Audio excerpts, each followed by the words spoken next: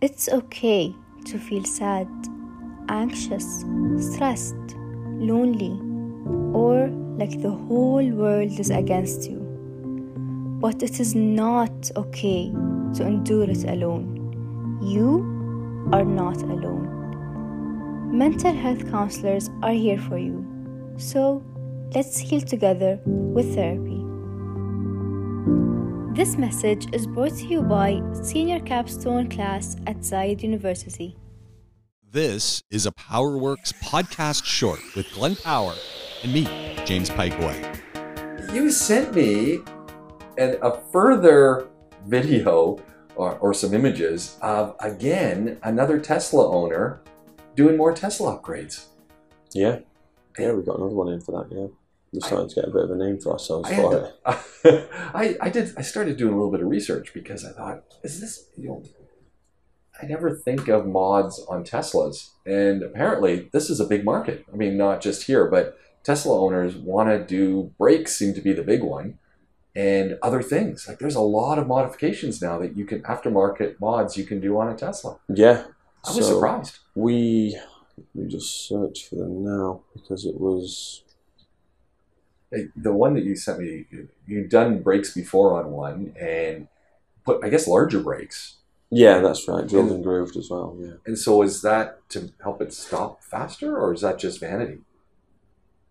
Probably both. Okay. To be fair, the brakes that we put on it were...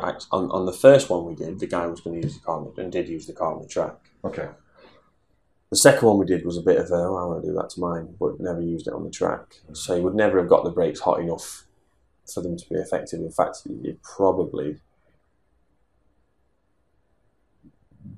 made it brake less effective than it was if you'd have left it standard, to be fair, by using it on the street. But the Model Y that was in this time was so it had big off-road tyres on it already, and then we put a lift on it for 1.5 inches. We backed it up to another one. Yeah, I saw that. And you could see there's a slight difference in that.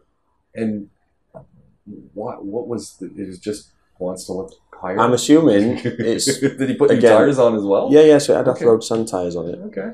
But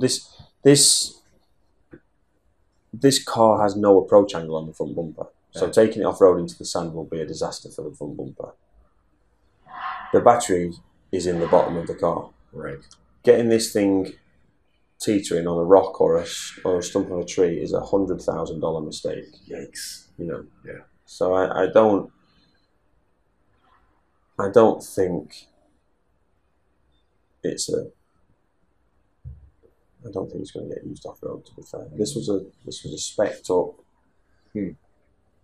Model Y that the guy had waited for months for, picked it up, and his lift kit was already here. So we lifted it. Did as we're told. It's going to come back in 1,000 kilometres for us to make sure everything's still tight, because obviously we've done a lot of work on that to do it. But it was one of the things about the Teslas which me and DJ, so when they come in, only me and DJ will work on them, because we're suitably qualified to do it. We enjoy working on them because they're all new, relatively new. Yeah. It's not going to be the same in a few years' time when they're old and they're starting to corrode and rust and people have had a go at this and that and bent this and bent that. Yeah. There's some things on them where you look at them, and being from VW, both of us, DJ moved on to Audi, but it's the same group. You look at them and think, that's not right, that won't last. And then you think to yourself, which we always do, what would one of our lads do in this case, and what would someone else's guys do in another workshop that maybe don't have the same level of skill we've got? And you just think these are going to get broken and there's going to be some real disasters. Mm-hmm. So there's things like, if you have a nut going through two components with a bolt going through it, it sounds pretty to tighten them up. Yeah. So where the thread of the bolt is exposed after the nut's gone on it, you don't want that facing forwards in the direction of travel, because you don't want road spray. Yeah, makes sense. Sand, grit, getting onto the thread, so then you can't undo it. Absolutely makes sense. Facing that on the Tesla. They're facing, so they're going to get all the debris on it? And not always. Some of them are one way, some of them are the other. Oh, man. Yeah. Like that's Auto Design 101. Yeah. So we've actually... So what do? Cover them then? Put a little cover on it? We just put them the other way around and we put it back together. Do you think that that's just an error at assembly? That someone hasn't been thinking? There is... Had it been consistent... So to be fair, the Model Y and the Model 3s that we've had, there wasn't that much difference with the setups. Very little difference with the setups. And that's a very, very clever way to build cars. Yeah. That means you can run 4 or 5 different things on the same line. Yeah. There you go. So very clever way to build cars. And had they all been consistently incorrect, and it's our opinion based on what we're used to, had they all been inconsistently incorrect, we might have said, well, you know what, that's probably to do with the tools that they use for assembly or whatever.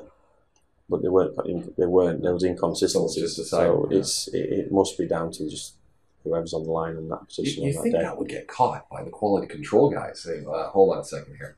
Yeah, I mean, I don't know how their QCs work, but you would have, I know they'll have electronic, because these have been around for decades.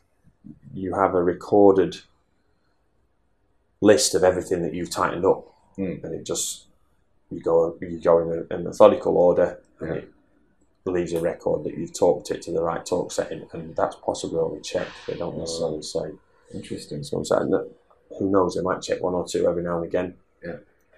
But yeah, That's interesting. Yeah.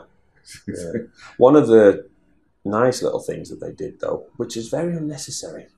But it's nice. But it was nice. This is important. We almost want to give them a drum roll. Yeah. Nice thing that Tesla's done. On the rear damper, the bolts as they come out of the turret at the top, they've got little plastic washers on that are threaded on, so they're only thin, but they're too small to just slide off the bolt. Okay. So when you undo the bolts, they don't fall out. That's a great idea. Really cool. That's really good. So unnecessary. So unnecessary, but what a great idea. The only problem with it is when you don't know that and you keep winding it, you get the washer to the end. Right. Don't realise it's going to be a problem, and then you can't get it back in. Yeah. And they're really tight to wind on. But yeah, that was quite handy.